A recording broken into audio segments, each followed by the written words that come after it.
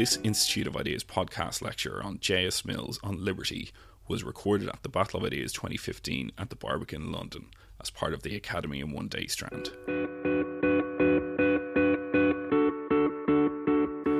Thanks very much for the invitation and for the very kind and exaggerated introduction, especially the surname. The text, Mill is very misunderstood. That's what happens to very complex people who are very nuanced and not crude. The text itself on liberty is very misunderstood and has been taken to be all sorts of things it is not. But in 30 minutes, there is so much I can do. So my hope is that you will raise issues, provoke me, challenge me, so that I can address some of the misunderstandings or rectify my own misunderstandings, obviously.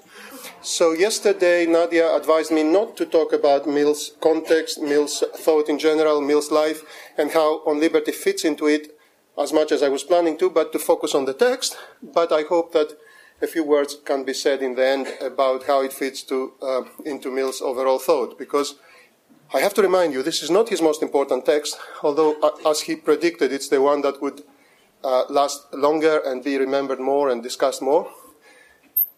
It's a pièce d'occasion. It was written for its own time and for Victorian Britain for a particular reason and for particular contextual reasons. The fact that it became a classic is interesting. As I said, he predicted it, but it was not his main, what he thought would be his claim to posterity's attention. His most serious works, his most important works were A System of Logic and Principles of Political Economy, where his whole philosophy is put together. Of course, because they are very long and very difficult, fewer people read them than read On Liberty. But it does mean that On Liberty is an easy text. I know I'm wasting my minutes by introducing it, but it's crucial. I have read it literally dozens of times. I teach it every year to more than one different class. Every time I discover new things I had not noticed, which I find astonishingly important. So that's what I mean.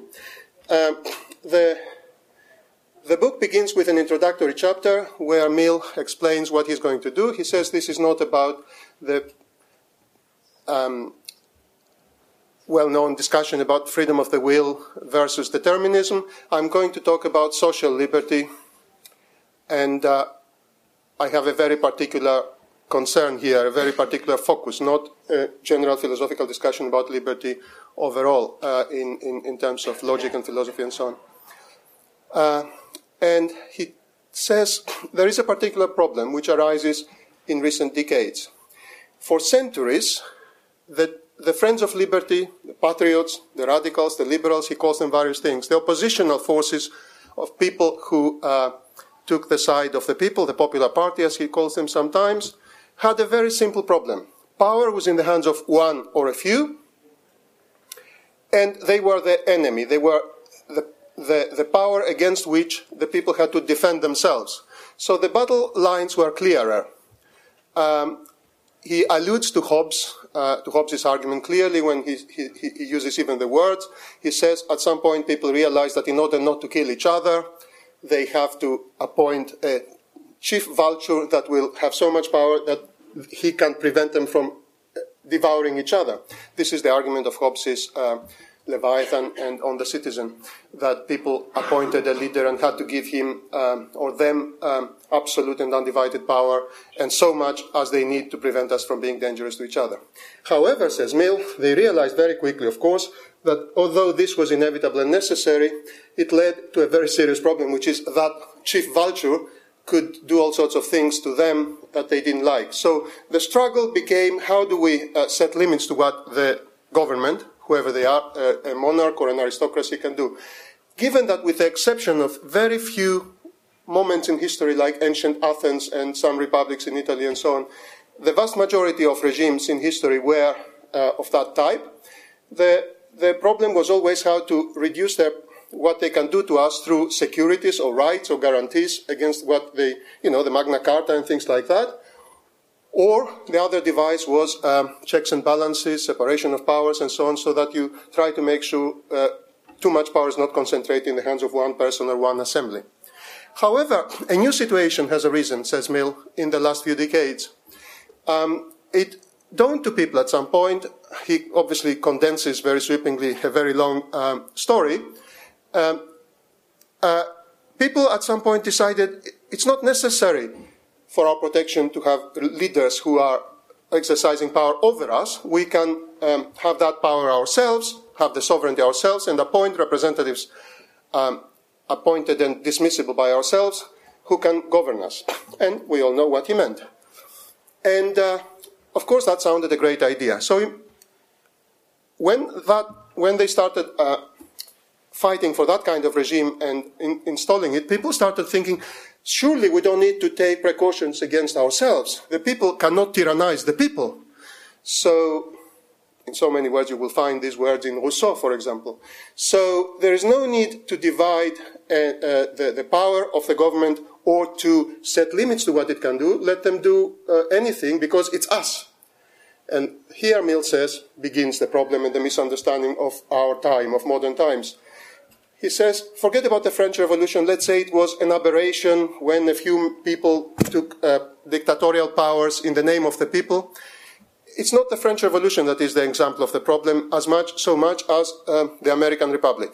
He doesn't name it, but it's obvious what he means. As a democratic republic was installed in the world and existed in a very large part of the world, in a large country, people realized that the people can't tyrannize the people, alas, because when we say the people, it's always, of course, at best, a majority of the people, or usually, what happens in practice, a minority who pass as the majority because of electoral systems or because they are the most vociferous or the most, they feel strongly. So a number of the people, who might be the majority, very often even are not, are the government, elect the government. And if you go on with the principle they can do whatever they like because it's us, you are in deep trouble because the government, even if it's appointed by a majority, can do horrible things to individuals and minorities. So people now realize, in the last few decades have realized, that we have to also limit the powers of that government, even though it's elected by the people. And it's much worse, the argument goes. When the power was won or a minority, there were limits to what they could do to you because you could always hide in some cafe or in some house and swear at them and sing against them and say what you really feel. When the tyranny is the tyranny of the majority, when a majority feeling has spread around and imposes its taste, then you have no recourse. The individual starts feeling powerless and even internalizes the feelings of the majority. The only authority is the authority of numbers. These are things that, as Nadia said, were analyzed by Alexis de Tocqueville in Democracy in America, 1835, second volume, 1840. Mill had reviewed it positively. He knew people had read it. Tocqueville was quoted in Parliament immediately. The term tyranny of the majority caught on, so he knew that his audience knew what he was talking about. He didn't have to elaborate in that introductory chapter. So therefore, the need to defend individuals against the encroachments of the government is increased, not decreased, by the fact that governments are now popular. But that's not the main problem, Mill insists. In this country, because of the peculiarities of our history and our prejudices as a result of that, we distrust the government. I may remind you that there was a prime minister called Gordon Brown who tried to introduce identity cards. And you know what happened. Civil disobedience was threatened. The plan was taken away, was withdrawn. For continentals like me, who always had an identity card, it sounded bizarre. I understand it because I understand what Mill is talking about. I understand British history and how the British feel about their history. But frankly, Google knows everything you do, everything you do, everything you download, everything you watch. It gives it to companies. These companies bombard you with images and advertisements, and you are worried about whether the state has your data somewhere in identity cards or not. That is what he meant. He meant the British have a prejudice against the government. They mistrust the government. This is part of our political culture or national character or whatever. Therefore, I'm not worried about the government so much. I'm worried about society. I'm worried about public opinion.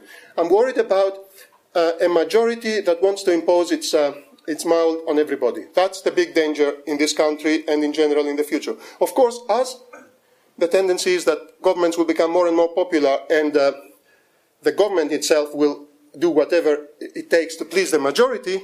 The problem would also be legal infringements on our rights. But I need to stress, he was not talking about the law. Most of the time he was talking about the moral sanction of a public opinion that is intolerant and wants to impose its mold on everybody. So enough about the introductory chapter. He ends up with what he calls a very simple principle, which we all know, having read it, is not that simple.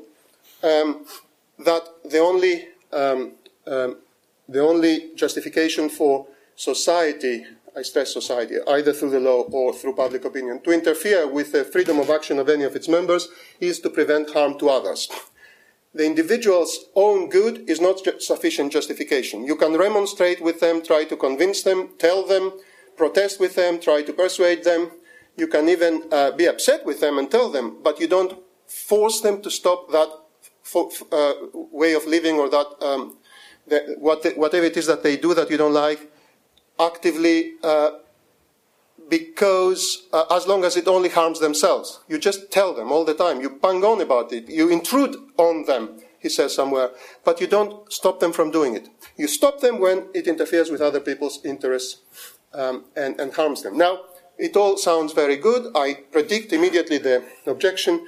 It's not so simple. He does himself, as you will have seen, tries to address all sorts of objections.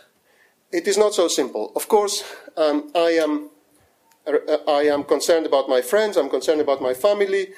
Society is concerned with all its members and so on. He says, of course. We need to find a threshold, though, and it is tangible interest. When you harm people's interests, not when people, you don't like the way they dress, or you don't like their sexual habits, or you don't like the religion they profess, and you are worried about the loss of their soul, and you want to save their soul because otherwise your God will be upset with you. That's not a good justification. Only when people harm other people's tangible interests is society not only allowed, but obliged to intervene. And he stresses, both in the introductory chapter and throughout, especially in the last chapter, that the problem goes both ways. Now, because we don't have an established principle, society as often interferes wrongly when it shouldn't interfere, but also as many times refrains from interfering where it ought to interfere to protect individuals who are threatened. And so the so-called principle of liberty is completely misapplied at the moment, and that's why he thinks we need to establish a principle. So the second extremely eloquent, often quoted chapter on freedom of speech speaks for itself. It's the longest. It's very passionate. But if you haven't read it, please read it. You will see what I mean. If you haven't read it, it is so eloquent that there is very little I can say, except that it makes an extremely powerful case for freedom of speech, absolute freedom of speech, with one exception which he introduces in the next chapter, in the third, when it leads to harming people physically, harming people actively. And he says it's all a matter of context. There is a distinction. If you write in the newspapers, or say on TV or whatever in our days, the corn laws were abolished only a couple of decades earlier in the 1840s. The book was written in 57, 11 years later, and published 59. So Mill says, if somebody writes in the newspapers, corn dealers are starvers of the poor, or property is theft, that's fine. You can say whatever you like, and people can challenge you in terms of speech and ideas. But if you go in front of the house of a corn dealer, where there is a starving mob, who are really starving, and you say, corn dealers are starvers of the poor, it is incitement to lynching him, basically. So, it's an example. We can extrapolate all sorts of examples and see where the limit is. I'm not saying it's easy, but he tells you there is a principle you can establish again. Other than that, freedom of speech has to be absolute. And he gives three powerful reasons why. One is the idea or doctrine you are trying to abolish might be true, and the majority opinion or the government opinion or our opinion at the moment might be wrong. Do I need to remind you examples of that? He implies there was a man called Jesus Christ. Remember what happened to him by well-meaning people? there was a man called Socrates. Remember what happened to him by a democratic jury of 500 Athenian citizens? And now we think these men were the best men that ever lived. And we all praise what they preached and so on. Should they have been silenced? No. So, first of all, we may be silencing true opinions and maybe imposing false opinions. It has happened throughout history. Every generation comes and thinks how stupid the previous generation was to have done this and that. What makes us think that we are much wiser and what we now think is the truth? It is an assumption of infallibility to abolish discussion of any topic. Any topic should be discussed because otherwise you're assuming that you are infallible.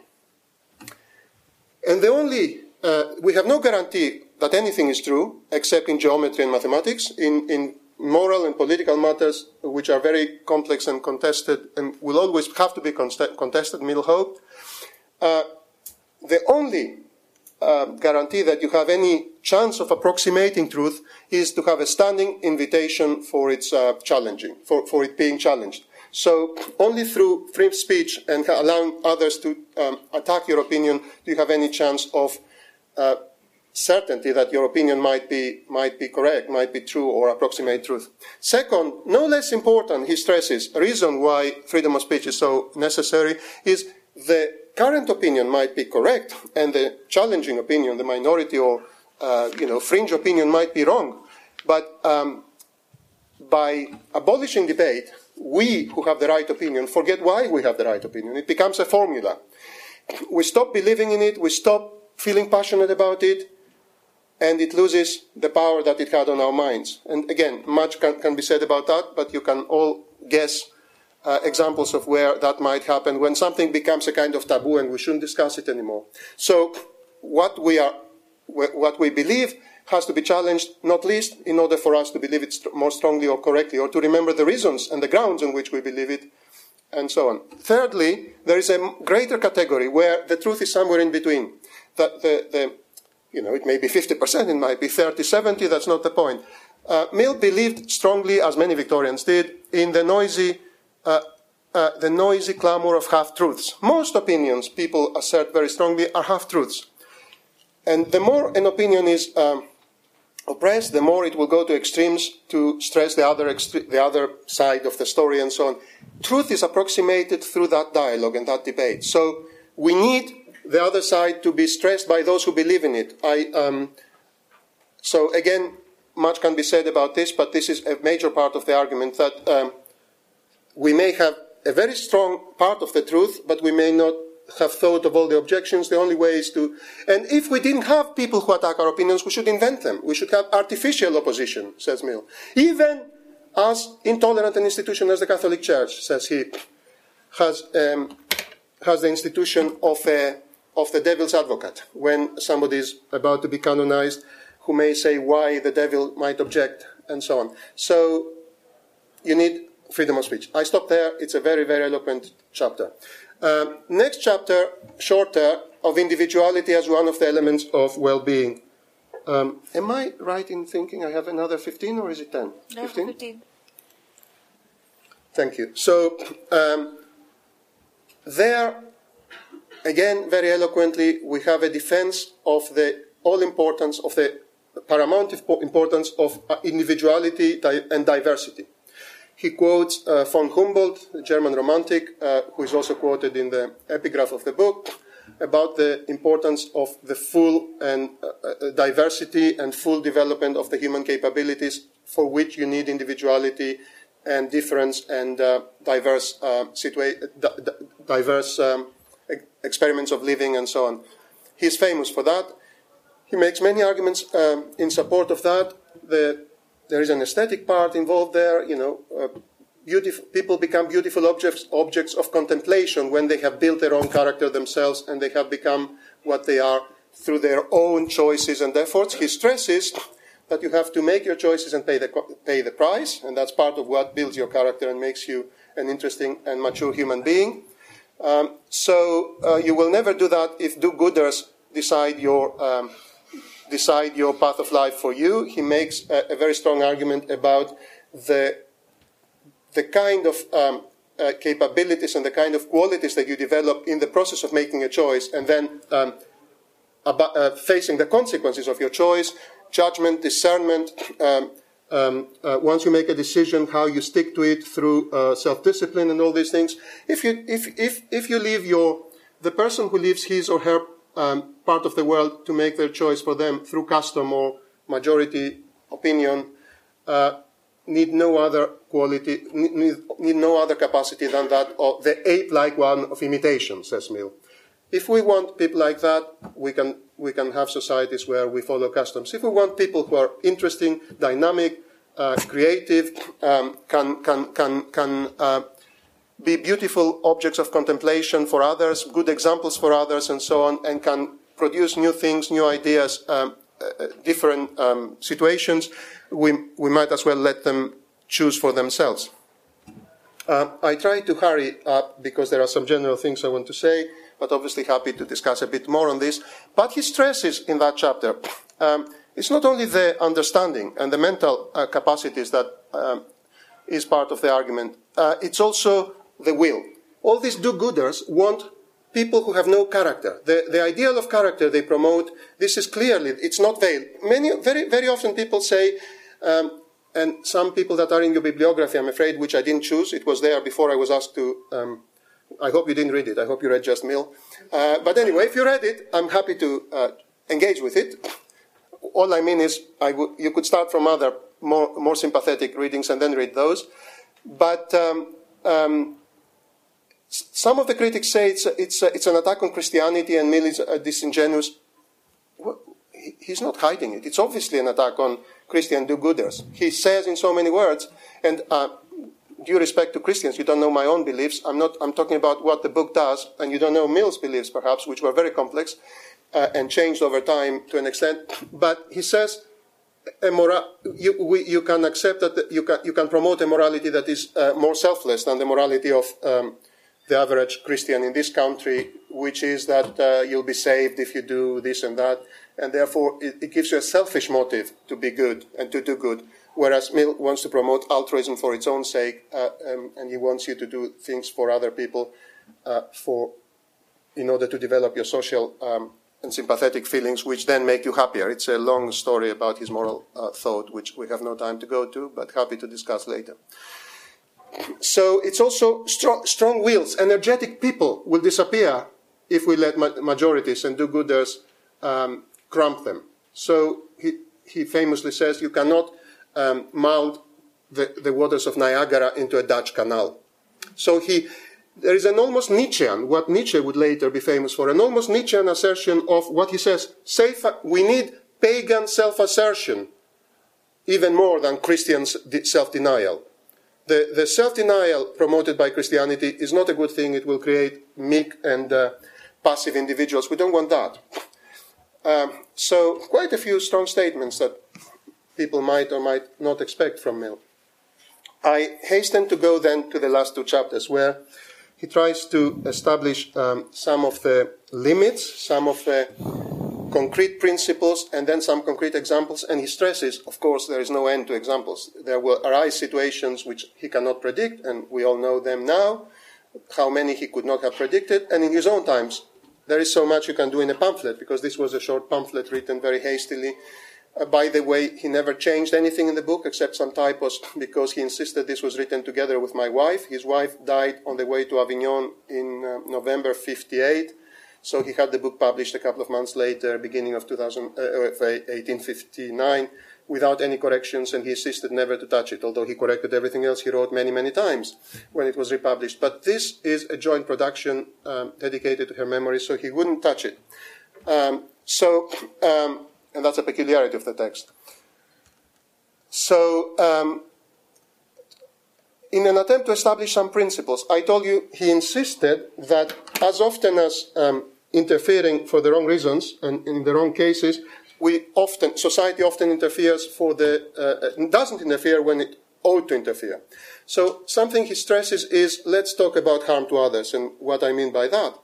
Well, he says, you may have some habits that themselves may be regrettable, but society has no business stopping you from gambling or wasting your money in speculation, or whatever else it is, being profligate, if you harm only yourself. But if through these things you don't feed your children and you don't provide for their education, society has some business to interfere. Not only that, he says in chapter 4, there are cases where what you do and spend your money on disproportionately are laudable things, good things. I wrote on the margins of my copy, e.g., second-hand bookshop addiction, which is one of my many vices. If I overdo it and don't provide for my child, society has to force me to do so, by fines, by imprisonment, depending on the offense.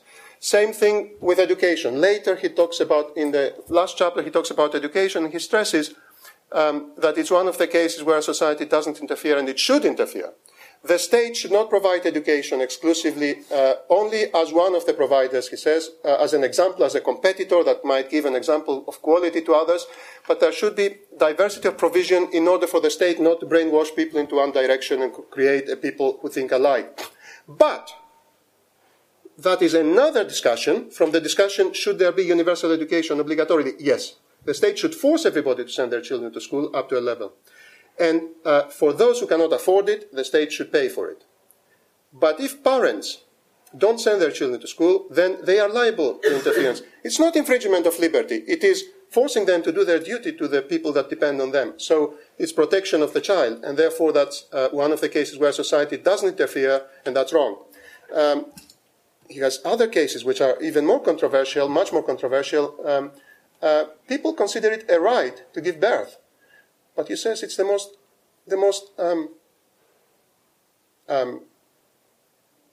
difficult, the most important thing you will ever do, bringing new people in the world. So it's not your right to produce people if you don't then provide for them. If you neglect them and you create unhappy criminals, you destroy them, you destroy those that come anywhere near them. So the state has business forcing you to take care of your children and so on. In various ways. So again, we can discuss the details, and all sorts of articles and theses and books can be written, and they are being written, but he wants to establish a principle where people shouldn't misunderstand what liberty means. So in the last 5 minutes, I would like to, there are many, many more arguments in the book that I have no time to discuss. I would like to put this into context. Why on earth does he try to do this? Is he, as many people thought at the time and since, giving us a gospel of doing as one likes, as Matthew Arnold thought he was doing, for example? Only after Mill died and he read Mill's autobiography did Matthew Arnold realize he was attacking the wrong enemy, and that Mill was on his side, on the side of culture. But it was seen by many people and has been seen as a gospel of doing as you like, a kind of leave me alone to do my own thing. It's not. It's a much more complex thing. It's let's establish a principle, and the principle is society are greater gainers by tolerating each other to do whatever they like if it harms only themselves, than by interfering with it. It's a matter of consequences. Many of the things people do to themselves are horrible to themselves, and it's a shame. Many of them may upset other people, and that's a bit of a shame, although not a good reason to interfere.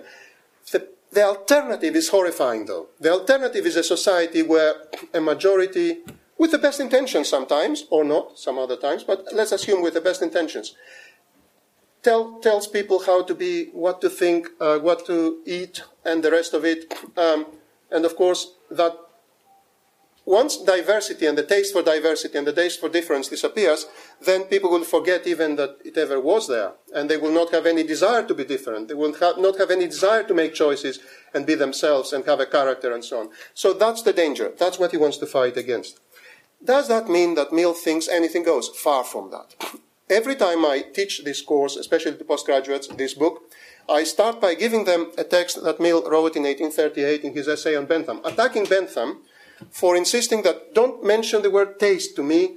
People's tastes are not my business. People should have any taste they want. And Mill attacks him for half a page for this extraordinarily stupid remark, as if people's tastes don't show so many things about them in terms of whether they are crude or vulgar or this or that or noble and so on. So I always ask my students, is this compatible with the liberty? On liberty, is he inconsistent or mad, or did he change his mind between 38 and 59?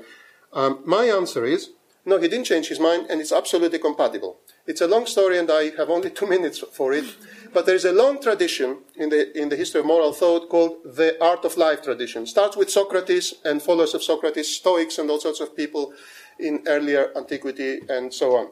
And Mill was, of course, as you may know, spoon-fed Plato and Socrates from the age of 3 by his father. He knew it very well. The art of life distinguishes life in 3 branches. Morality, which is what we owe to other people, my dealings with other people. Aesthetics, which has to do with beauty. So the binaries are beautiful or ugly, or noble or ignoble, and so on in aesthetics. And then prudence, which is what affects only myself. Is it in my interest to do this? Does it harm me? Does it harm my long-term plans? And so on. So here Mill tries to say, let's remember, he doesn't say it in so many words, but if you read his other works, not least the Logic, where it's very clear, he's trying to establish the cases where morality applies and leave the rest to other branches of the art of life. Morality applies to our dealings with other people and whether we harm them or not and what the limits are there. It does mean he doesn't have extremely strong views as to you have to take care of yourself and to achieve your goals and so on, which is the prudential part of the art of life, and that he doesn't have no less strong views on aesthetics and how life has to be beautiful and how we have to cultivate ourselves. And much of that is in chapter 3 here of individuality as one of the elements of well-being. So all these things are terribly important, but we shouldn't confuse them. So if I don't like the way you dress or the way the poetry or the music you hear and so on, we disagree on aesthetics, and I have every right and duty to try to improve you through conversation. But I have no business forcing you. I can force you only if it's a matter of morality. You affect other people's interests or prevent them from flourishing in the ways everybody should be allowed to flourish. Because in the long term, that's what promotes a society of beautiful human beings, a civilized society, and a society of people who have the chance to become noble characters, which is the aim of Mill's philosophy overall. Thanks. Thank you.